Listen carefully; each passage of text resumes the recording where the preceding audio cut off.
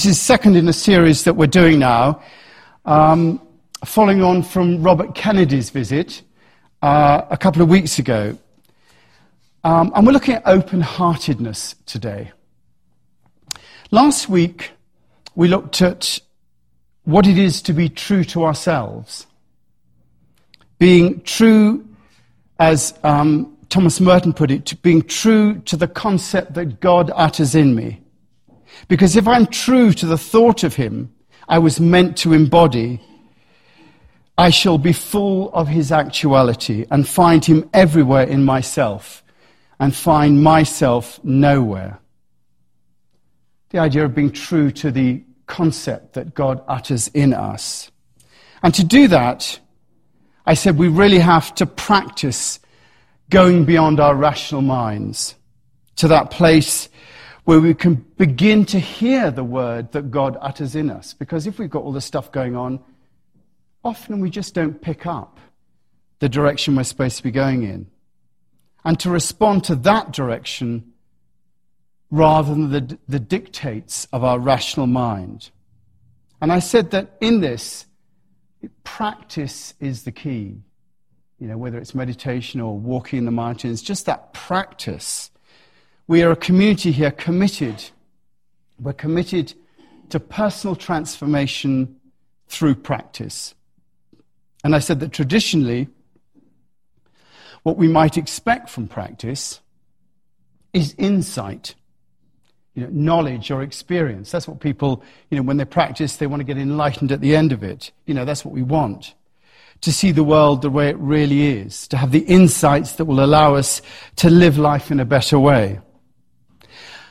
But I said that I think in reality, these insights are actually only a secondary benefit. They may or may not come. And we know that. That whole idea of enlightenment, it may or may not come. The true benefit, I said last week, of practice is going beyond our rational minds, of becoming your true self. The true benefit of that is open-heartedness. When you practice, your heart begins to open. And with that may come insight, the knowledge and the experience, but that's only secondary. It is the opening of the heart that is really the key benefit. Why is that? The reason I think that the heart opens through practice is that it's often our rational minds that keep our hearts closed. So that when we go beyond our mind, we find that the chains that the mind has put on our hearts begins to drop away. Our minds really are there to help us get through life. And therefore, our minds do tend to be cautious. First of all, they're constantly judging. We know that, as we look around at people, we make judgments about them almost immediately. We make judgments about circumstances. Right now, all of you are judging what's going on here. Your mind's going, oh, it's very interesting, wonder where he's going to go, how long this is going to go on for, looking at your watches, you're making those judgments. And that's taking away from being open-hearted to me in what I'm saying. And as a result of that, it makes us unwilling to be open-hearted. We reserve our hearts for those that deserve them. Tends to be our family, our friends, those that we think are equals, those that we judge worthy of our hearts. And so our minds use that judgment to reserve the heart. But once we get beyond our minds, our hearts automatically begin to open.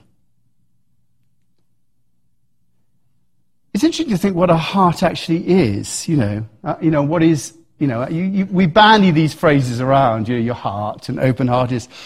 Your heart, of course, is the organ in your body that pumps the lifeblood around your body. And as such, when we use the word heart, we use it as a metaphor, for the lifeblood of the universe, which is love. We talk about love coming from our hearts. And, by love, I mean that nature that gives of itself freely. This idea sees life as being freely given. This whole idea is predicated on the fact that life is freely given by that divine source of all. You know, you're in a chapel, here I am ordained. You know, we're going to have, that is a basic premise, that there is a divine source of all, there is a fundamental ground of being. And that divine source gives us that love, that life. That life is freely given. It was to us, you know, we didn't choose to be alive, we didn't deserve to be alive, we just were. That life was given at the Big Bang, and it continues to be freely given. Christian theology says that God is love. I mean, when you try to get down to what is the actual nature, you know, they always say that it's ridiculous trying to think what God is. It is beyond us. I always say it's like a fish trying to understand what a cash register is. You know, really to speak about God is, you know, we haven't got a clue. But we do know that there is a loving nature. We can think of God as being love, a freely giving this life force that we're a part of, that all may receive it. You know, none of us, as they earn the right to live. We just found ourselves here. And, you know, quite honestly, none of us knows what keeps us alive. We just find ourselves breathing, our hearts pumping blood around our bodies, and here we are. That freely given life force that we're all benefiting from right now is what we call love. Love is, in fact, order given freely. And for us to fully participate with life, for our humanness to fully participate with the universe in life, we have to become love. Yeah, if love is what gives us our lives, and love is what is there for us really to participate, we have to become that love. That is to say, we have to give ourselves freely, just as we've been freely given too. I would really like to say that really love is the currency that makes the world go round. It's not money, it's not heat or energy or radiation or even gravity. It is that self-giving love. That's actually what produces those other manifestations. It pours itself out as a creative and evolutionary force that powers the universe in its development. Now, the universe is the macrocosm, and we are the microcosm. Just as the universe expands with that power of love, so we too are conduits for that love. And just as our heart pumps blood around our bodies and keeps us alive, so our heart center, that which we refer to as our hearts in a spiritual and an emotional way, pumps love around our lives. To be open-hearted is to allow love to freely flow through us and out to all that's around us. So what I'm saying is that our minds tend to get away in the way of that process. They judge. They also try to work out the outcomes. You know, they look ahead to see, you know, what's going to be right for us. And therefore they control our behavior in order to control those outcomes. It takes the fears that we have and it tries to deal with them. It tries to make them less. I have my diagnosis. So how do I combat that? You know, what must I do to stay alive? I'm wary about how people are going to treat me. So I'm suspicious of them, and I don't give my heart freely. I'm worried about running out of money. So I'm very careful about what I spend and what I give. The mind is always trying to control those outcomes. And so it doesn't let us be free and open-hearted. Now, in a way, I think that's a good thing, because, you know, in that, the mind is keeping us safe. But often that safety gets in the way of us being able to freely express ourselves. You see it in shyness, in people's ability to be genuine. You see it in meanness, in blame, in complaining, in anger. All aspects of the mind that stop us truly being open-hearted. But when you discipline the mind and drop down into your heart, it does become a different story. When you're not at the effect of your mind and you deliberately stop paying attention to your minds, but instead pay attention to your hearts, then you enter into a new paradigm. And I'm not now just talking about paying attention to your feelings rather than your thoughts, because your feelings, like your thoughts, are really just another product of the mind. Feelings are emotional. Feelings and emotions are really thoughts in shorthand. They're shorthand for the mind. You don't have to rationalize it. It just comes up in one great big splurge. A thought or a feeling, emotions just come up. They're shorthand for the mind. And they're helpful. They enable us. The mind enables us to move on. And not to say any of that is a bad thing. It's not. Both thoughts and feelings are vital to a healthy life. It's just that we have the luxury here of asking what is beyond thought feeling. We have the luxury here to ask what is beyond thought feeling. What happens when, through walking or meditation or doing art or whatever means you do to go beyond that useful paradigm, you enter into a place where the mind is no longer in control. And the answer to that is you become open-hearted. Your capacity for love develops. Your ability to give develops. And as it does, your inclination to love and give also develop. And that includes love of oneself and others, the ability to relate and therefore have compassion, empathy, forgiveness, and acceptance. Those all come from that open-heartedness. As I said, we are a community committed to personal transformation through practice. And this is how you do it. And that in turn leads to our ability to grieve, to move through life and let go and to reach peace. And in reaching peace, you really do have that ability to be open-hearted. All of that expands our capacity to love. To be open-hearted is to expand our capacity to love, and it enables us to bring heaven and earth together, to integrate our earthly and our spiritual aspirations. Because really the heart is also seen as the seat of the soul, the place where those two natures meet, the divine and the earthly. And so when we become open-hearted, those two natures begin to integrate. Our earthliness becomes divine, and our divineness becomes earthy. There is a practical mysticism about these two natures coming together in open-hearted living. And you see it in people who are living in this way. They tend to combine the spiritual and the practical. Look at Mother Teresa. Look at the Dalai Lama. Look at Nelson Mandela, at Gandhi, at Jesus. They're all practical people, as well as having a sense of holiness about them. That open-hearted living. And of course, to do that, they go beyond their minds. And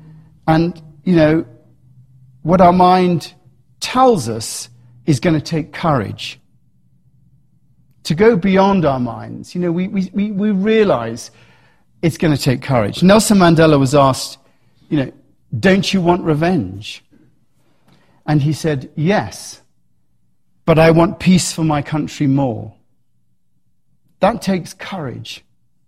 And of course, the root of the word courage is in fact, cor, the Latin for heart. And, in French, heart is cœur. So the whole idea of courage is a heartedness about things. It is coming from your heart. The whole nature of courage is about coming from your heart rather than your mind. It is about transcending the mind. It looks foolish, but in fact, it's living open-heartedness. I love that famous passage from Ezekiel. It says it perfectly. I will give you a new heart and put a new spirit in you. I will remove from you your heart of stone and give you a heart of flesh. And I will put my spirit in you and move you to follow my decrees and be careful to keep my laws. Then you will live in a land I gave your ancestors. You will be my people and I will be your God. There's that movement into the heart. And the New Testament version of that comes from Romans. Do not conform to the pattern of this world, but be transformed by the renewing of your mind. Then you'll be able to test and approve what God's will is, his good and perfect will. Both these are saying the same thing. By living in an open-hearted way, rather than living in a pinched and survivalist nature of your mind, you will naturally begin to discover the way of love that is in fact the decrees of God, that is her good and perfect will. By doing that, we become love. And that is really your real purpose in life. If you want to know what your purpose in life is, by the way, your real purpose in life is to become love. To get and to give love, to be a conduit for love, to become part of the flow of love in the universe. To live in an open-hearted way is to fulfill our destiny in the universe. And in so doing, we advance the goodness that is in the world. So how does that feel in real life? To do that, how does that feel? Well, the truth is, I think it feels different for each one of us. Because each of us has a different relationship with both our hearts and our minds, based on our upbringing, based on what's happened to us. Some of us find it very difficult to go beyond our minds. We heavily identify with them. We feel justified by them, and they've shown us how to live properly. So to shut them off is difficult. Whereas others tend to live in their hearts naturally. They seem to have an ease and flow about them. They're less rigid and judgmental. And I think neither is good or bad. It's just a function of aptitude and the way that we've grown up. And of course, it's somewhat of a luxury to live from our hearts. If we were starving or living in a war zone, it's considerably more difficult. And it's often impractical in those circumstances not to live from our minds. Maslow's hierarchy of needs says that you've got to get beyond your physiological needs of food, water, warmth, and rest, beyond your safety and security needs, beyond your need for love and relationships, and beyond your self-esteem needs. And once you've done all that, and there are plenty of courses that you can do to do that, only then can you arrive at self-actualization. That's the process. Achieving one's full potential, which is to live in an open-hearted way. We've got a privilege here of being in a place, both geographically and in our lives, where we really do have a chance to express ourselves in this way. And I think we are under an obligation to do so. If we have arrived at this level of safety, wealth, and security, and don't progress in living in an open-hearted way, what hope is there for the rest of the world? If we can't do it here, our role is to express the efficacy of living in this way so that it becomes an example to others. Most of us go halfway. We're pretty nice to each other. We don't lock our doors. We experience ourselves as being part of a safe and nurturing community. But to some extent, it's still our mind telling us that it's okay to do that. And if our safety and security and money or health gets threatened in any way, our mind does tend to remind us what to do. Living in an open-hearted way is going beyond that. It is truly dropping into our hearts and living from there. It's about living from that place of peace. I don't know if you saw Richard Rohr's meditations this week, but one of them he said this week, he said, being peace deepens the practice of mindfulness, both formally in regular meditation as well as throughout the day as we receive every person and every event that enters into our lives. Through such mindfulness, we will more and more be able to understand whosoever we meet or whatever we feel, and so respond with compassion. Only with the peace that comes from such mindfulness or from the heart will we be able to respond in a way that brings forth peace for the event or the person or the feeling that we're dealing with. That is the process. And as a result of that, us coming from that place, our relationships change. We don't react or lash out in the same way. We're not surviving. We're living and loving as a part of the flow of the universe. And I think that's really what it takes to be open-hearted. We have to just move beyond the effect of our minds. Do you want to give it a try? Should we give it a try? Let's give it a try, shall we? Everybody stand up and take off your clothes. No, that's fine. No. What I want you to do, forget about that. And just get rid of the thoughts in your minds about that. Okay, so what I'd like you to do, we're going to give it a go. I'd like you, if you feel comfortable, just to close your eyes.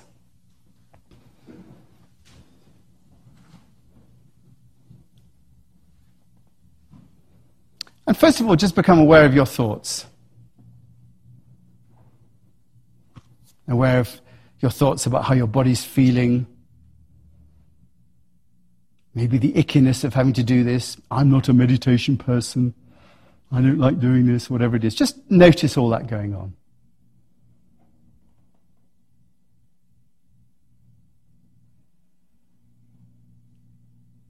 And now just put your attention on your breath.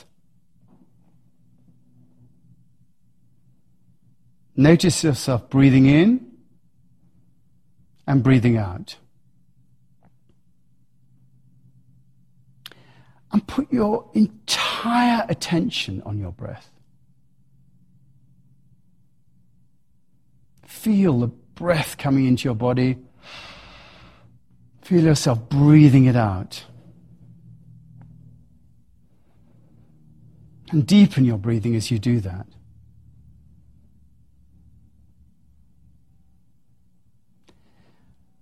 And put so much attention on your breathing that you've got no room to think about anything else.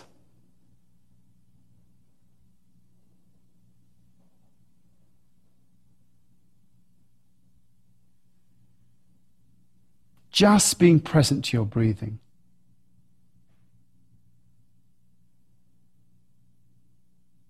Every breath in and every breath out.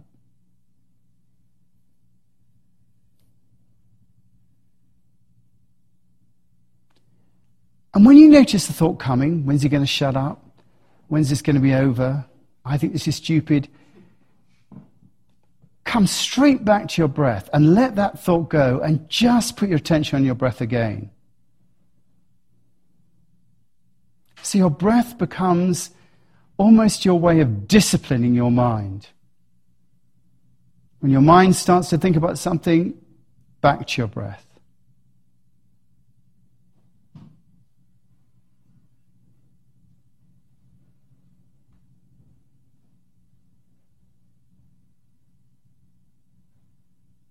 Just being fully present to your breath.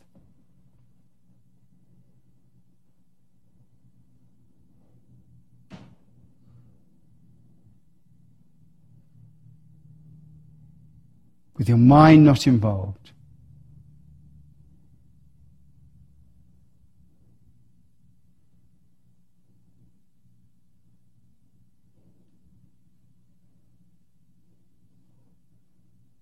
Using your breath to draw yourself back into the present moment.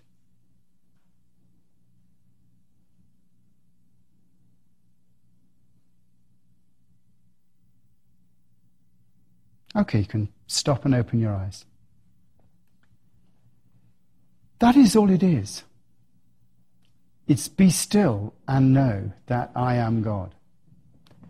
You're simply knowing the loving presence in the present moment. You are connecting to the loving presence in the present moment. And the thing that takes you away from that is your mind. You've got to use your mind all the time. I mean, I couldn't even negotiate my way to a cup of coffee without using my mind. But to practice moving out of your mind into the present moment is to practice being open-hearted. And when you do that, suddenly you turn around and you're not making judgments. Suddenly you turn around and you're loving, you have compassion. And to practice doing that is to practice open-heartedness.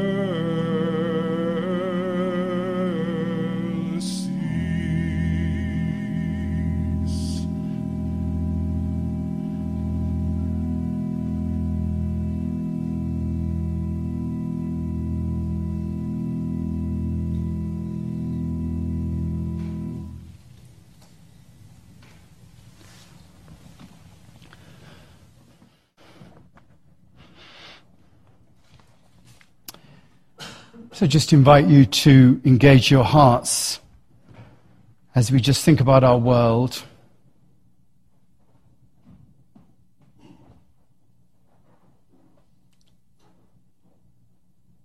The difference it makes for us to be conduits of love in a world so needy of love. We think about those who are not able to sometimes reflect in the way that we are because of the extremity of their situation. We continue to think about people suffering from floods, from hurricanes, from fires, from earthquakes, desperately keeping themselves alive, first responders being there. Think about people living in unjust regimes, surviving day to day. People in prisons. People despairing, suicidal.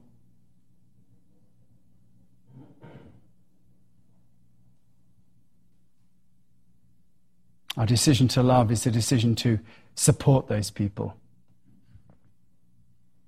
Think about those who are in hospital, ill, those who are hungry, homeless, all those less fortunate than ourselves.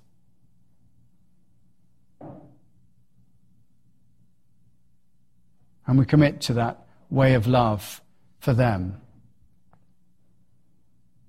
And we think about those in our own community who have asked to be mentioned. Patricia Hill, Father Joseph Boyle, Martha Martin, Sophie Layton,